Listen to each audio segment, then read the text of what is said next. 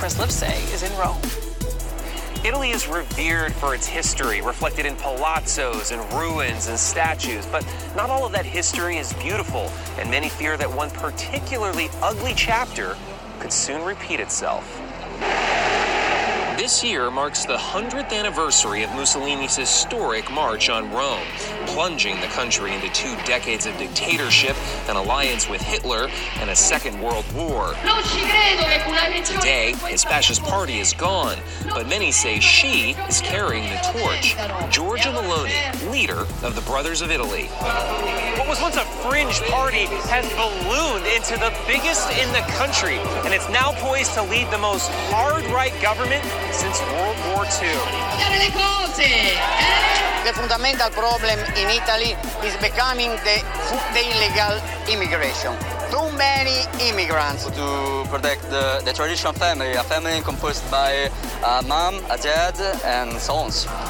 Italy's conservative superstar remains fiercely opposed to adoptions and surrogacy for same-sex couples. The fiery 45-year-old is comfortable with some of the hallmarks of Italian fascism, like this motto: God, fatherland, and family. And that's clearly a post-fascist party with a post-fascist agenda. Irene Caratelli is a political scientist at Rome's American University.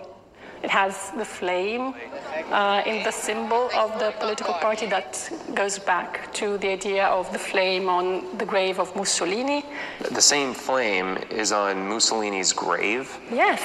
Now it's a historic election also because Giorgia Meloni would be Italy's first ever female prime minister.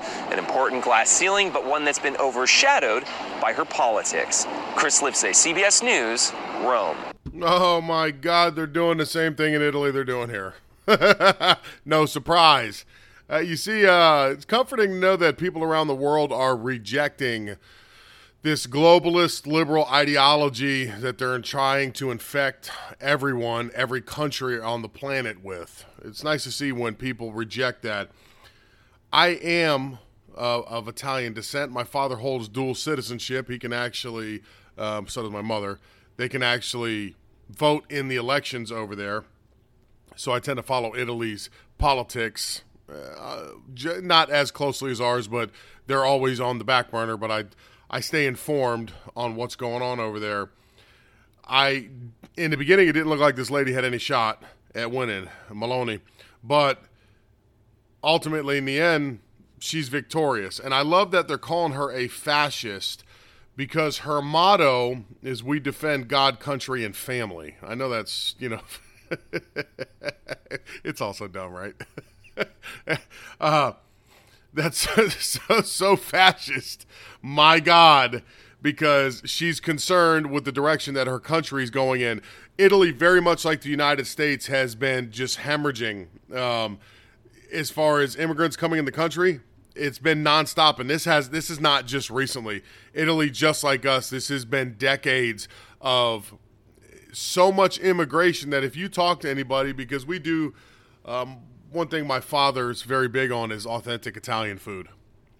So he will seek out and find the Italian restaurants where mom and grandma are cooking in the kitchen in the back. They don't speak a whole lot of English, and everybody that works there is either part of the family, a relative, or a friend from Italy, because then the food is as authentic as it gets, and it's much different than Italian-American food. It's delicious.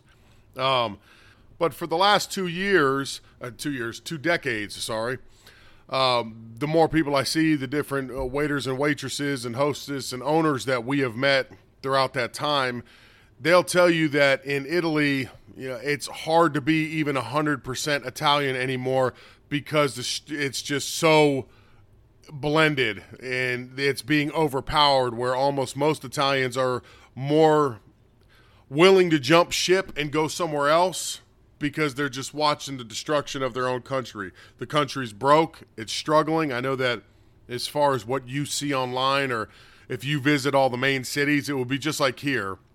You go visit D.C. and all that, we don't appear to be broke, but in actuality, when you're $30 trillion in debt, you're broke. You should be broke. You shouldn't be spending anymore. You shouldn't still be If you're in debt like that, let's say average person, if you're in debt with credit cards, $30,000 in debt, you certainly shouldn't be opening more credit cards and putting yourself further in debt, which is what the United States does, which is what Italy did. Their economy, which is the third largest in the Eurozone, is debt worth 150% of their gross domestic production. They're also suffering from rampant inflation, just like we do, and energy crises are looming for them, just as we are here. The EU is trying to keep them under control. They do not want Italy bucking the system, but their new prime minister says that despite all the gasps from her opponent inside and outside of Italy, she's bound to act and secure the country's economy future, despite what her detractors say about her underlying Eurosceptic beliefs. So if the EU squeezes her, she did say if things go in a difficult direction, that she's spoken about Hungary and Poland and says that we have tools. So she's willing to work with them. You know, people are tired. That's why people like herself get elected. She's similar. You could say there's some comparisons that could be made there to Donald Trump. She never held office before. I think she held office for a slight term over a decade ago. But for the most part, she hasn't really held any real upper-level position that would warrant her getting that, just like Donald Trump was never a politician. But the people demanded it because it's time for a change. The people of Italy have been watching their country decay, just like we were here. That's why Donald Trump was elected in 2016. That's why this lady's elected now. Funny thing as well, because you know how much this pisses off the left. They all call us MAGA Republicans, MAGA, which I still to this day don't understand why saying make America great again is a problem. Well, her campaign is MIGA. Make Italy great again. I don't know if her and Trump know each other, if they're friends. That much I do not know. But if they are, she may have asked him to borrow that and slightly alter it because they're fighting for the same cause. She wants freedom. She wants energy independence and security for her country. She wants to slow immigration down because they just have too many people flooding in. She wants to tackle all the problems that her country's having and bring it back to its former glory, as Donald Trump did for this United States. We'll see how she does. You know, Donald Trump, one of the biggest pluses to Donald Trump was, no matter what you can say about him, and there's a lot that people like to say, is that he actually stuck to his word and kept his promises. And to me, that's more important than anything else that a politician does, because we elect you based upon what you tell us you're going to do or attempt to do, and you're going to fight for it, and that's why we elect you. He did it. Now, hopefully, she will follow in his footsteps, and everything that she is promising them, she will do. Only time will tell.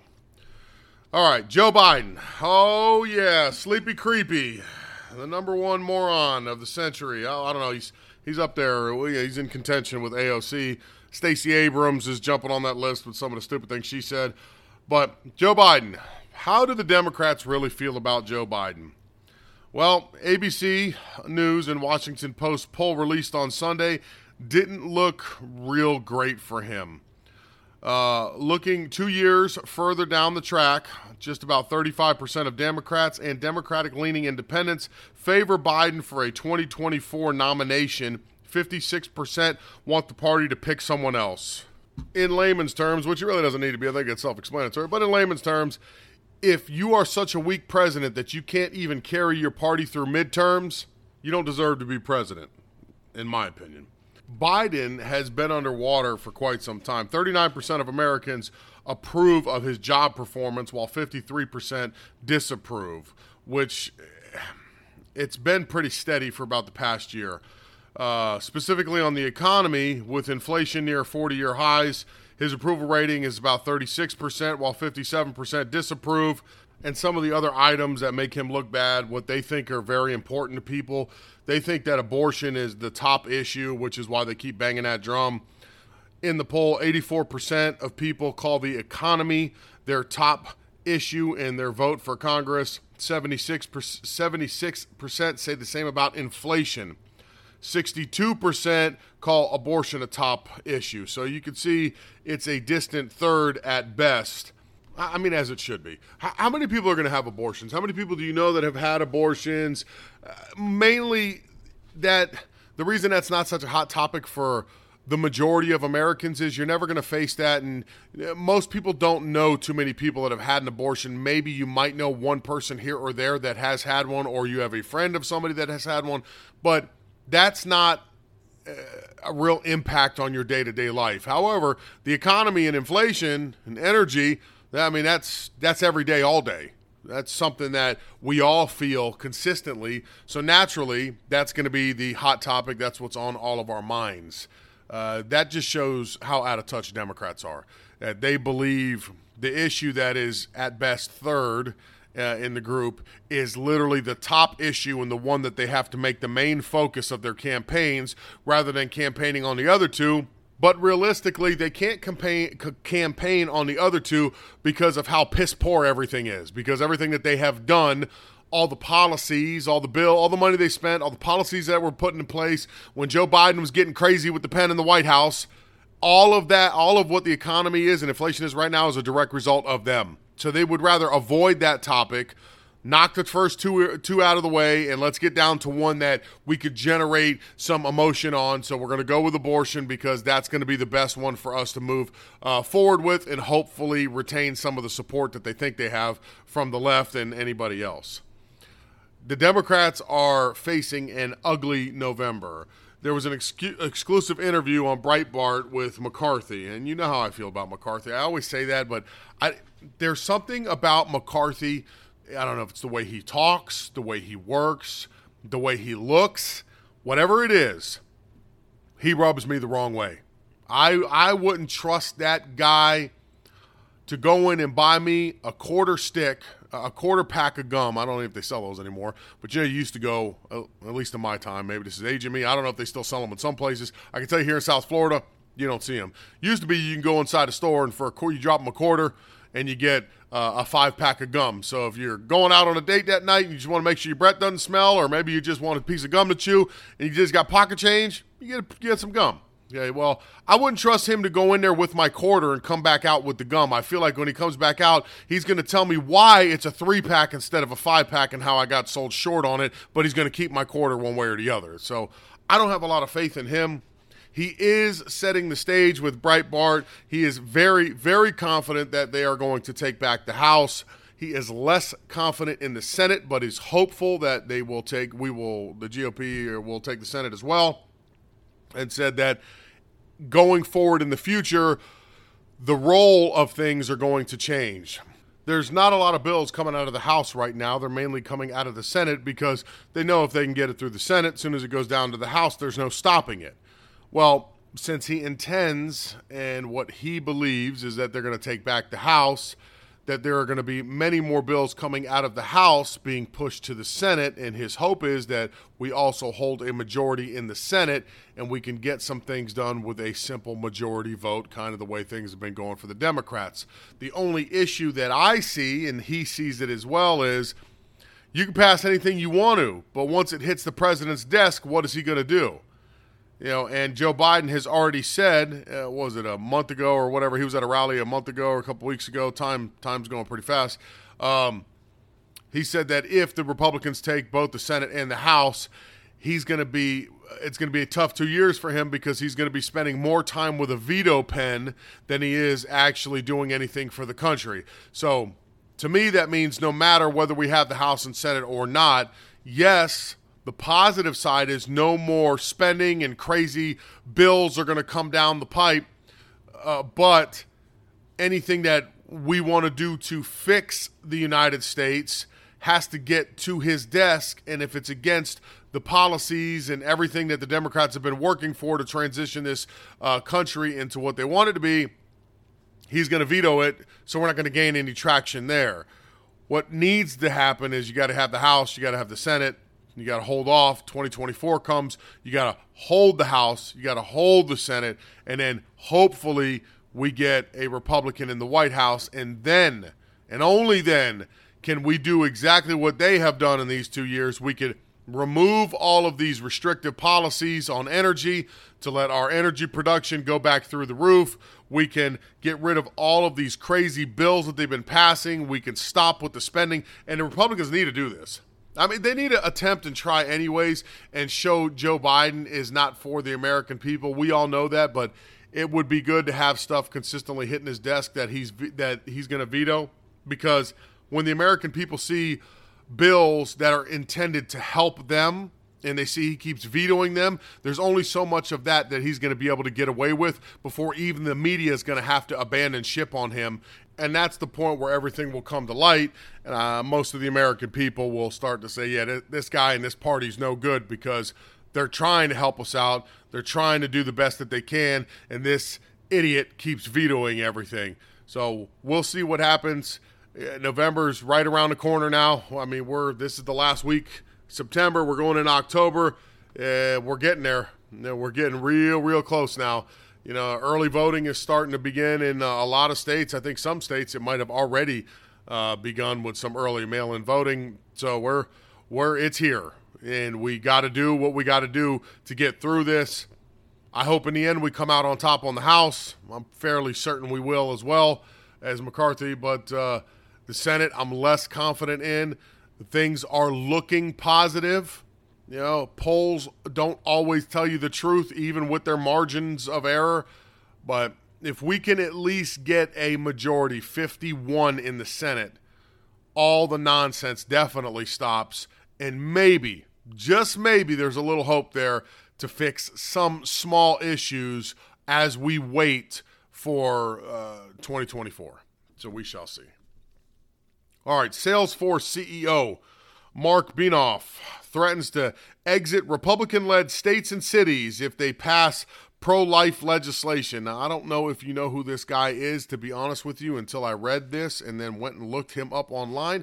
I had no idea who this person was either, but I think it's important to talk about because it just shows how in bed these companies are with the government. That public-private partnership that we always worry about. That always leads to socialism and fascism. Yeah. Appearing on CNN Newsroom with Poppy Harlow on Friday, Benioff stated that if you're not for equality and dignity, then this is something that I cannot work with, and then we're going to have to exit your cities and your states. So, again, I had no idea who the hell Salesforce was. Salesforce is a CRM platform, and it's the world's number 4 employer on the Fortune Top 100 list with 56,600 employees globally. Among the 150,000 Salesforce customers worldwide, most prominent are Spotify, Amazon Web Services, U.S. Bank, Toyota, Macy's, T-Mobile, and others. They're a cloud service, financial cloud, like all-in-one platforms that help bankers and capital market companies manage all their customer relationships. Marketing cloud, sales cloud, service cloud, that's what they do. That's their industry, and they are global. Like I said, 62% of their force is here.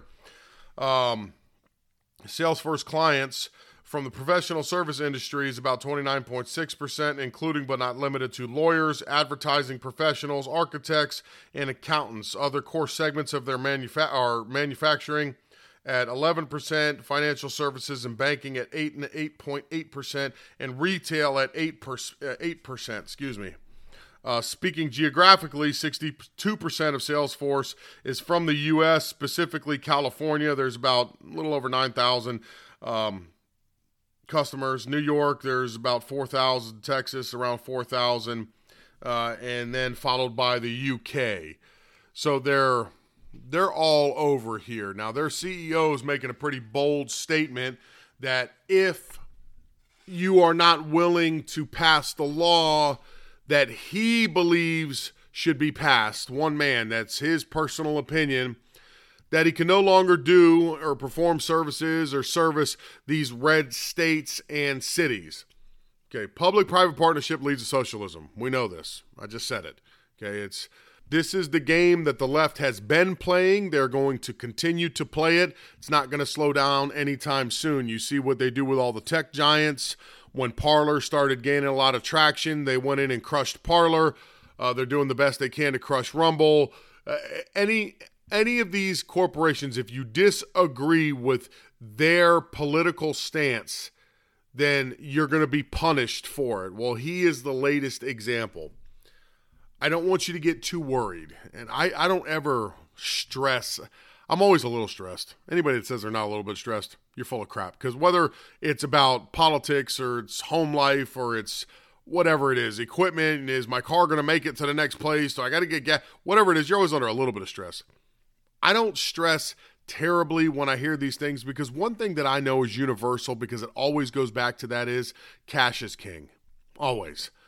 These companies can say whatever they want, but let's just throw it out there and say that if 62% of their business is situated here in the United States, and it more or less said that their three biggest, two of them are blue states, one of them is a red state or a purple state now. Texas, I mean, yeah, they're in a fight every cycle. So hopefully they'll go back to be a little bit more stronger red, but they're getting a little purplish. They're not going to pull their industry out. And they're not the only person on the block that can do it either. So what I know is, as a CEO, if you make the poor decision of saying, oh, we're no longer going to service more or less half of the United States, half of the companies in the United States, you'll probably lose your job. Because, you know, what are you there to do? You are there to make the company money. You're there to make your shareholders money. You're not there for your own political reasons. You can have your political opinions. You can do what you want to do. But at the end of the day, you have to service your investors. They're not going to let you just destroy the company because you're throwing a little tiff because you don't agree with certain things that certain states are going to do. But I'm not nervous about it, but it is something that's important to pay attention to, because, again, all of this nonstop public-private partnership crap that is going on only ever leads to one logical conclusion. That is socialism. So definitely want to pay attention to it. But this is just another CEO that's flaring up. And, again, I didn't even know who this person was until I read the article, and maybe he's doing it to try to gain a little bit of notoriety. He wants to get a little exposure out there. Maybe he's just making a public comment to show what side he's on, so he's being left alone by the left. So that way, if he's servicing, he's providing service to companies in red states or red cities, or he won't end up being condemned by the left. It could very well be that. Hard to say. Again, I didn't even know who this guy was. I've never even heard of this company. I'm not on the cloud. He might be very big as far as business owners go. Maybe a lot of people use them because it's a very stable platform because it's so large. I don't know. I personally don't know him. Maybe more techie people would know him than me, or people in the finance sector. But me personally, I had no idea. Good to know. Good to make sure that's another one to keep on the list there to watch what they're doing. And you see he works for some of the biggest retailers in the United States right now. But again, it's just, we're really heading in a bad direction. However, it's nothing that we can't fix, which is why I tend to stay a little more positive. We've got a great group of patriots around the United States that are pushing back. They're exposing people and showing truth to everybody. We're building our own platforms now. We're creating almost an alternate economy, which is good.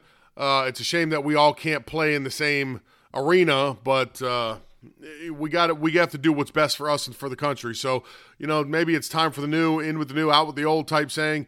And we find new companies that provide the services that we all look to. Maybe the transition's a little bit not real comfortable in the beginning, but it is what it is. It could be a little bumpy for a little while. It's no big deal, as long as we get the United States back to a point of sanity, because we've just gone so insanely in one direction that it has to come back to center at some point where we can all live and coexist peacefully and talk to each other again, instead of all of this yelling and screaming and hoping for each other to die. Well, we'll see. I don't know if we're going to get there. I'm hopeful, me personally, but you just never know these days. All right. If you like what you hear, please rate and review me, especially on Apple. It is a great help. 5-star and a comment would be nice. If you'd like to check out anything I do, littlejoecc.com. Go to the contact section. If you'd like to reach out to me, leave me a message. If you'd like to see any videos I do when I post them, it's been a couple weeks, but it's on YouTube, Little Joe CC, Rumble, Little Joe's Conservative Corner, and beyond that, it is Tuesday. One day is already behind us. Let's get this one done with, and we're just getting that much closer to the weekend. We will do it again tomorrow.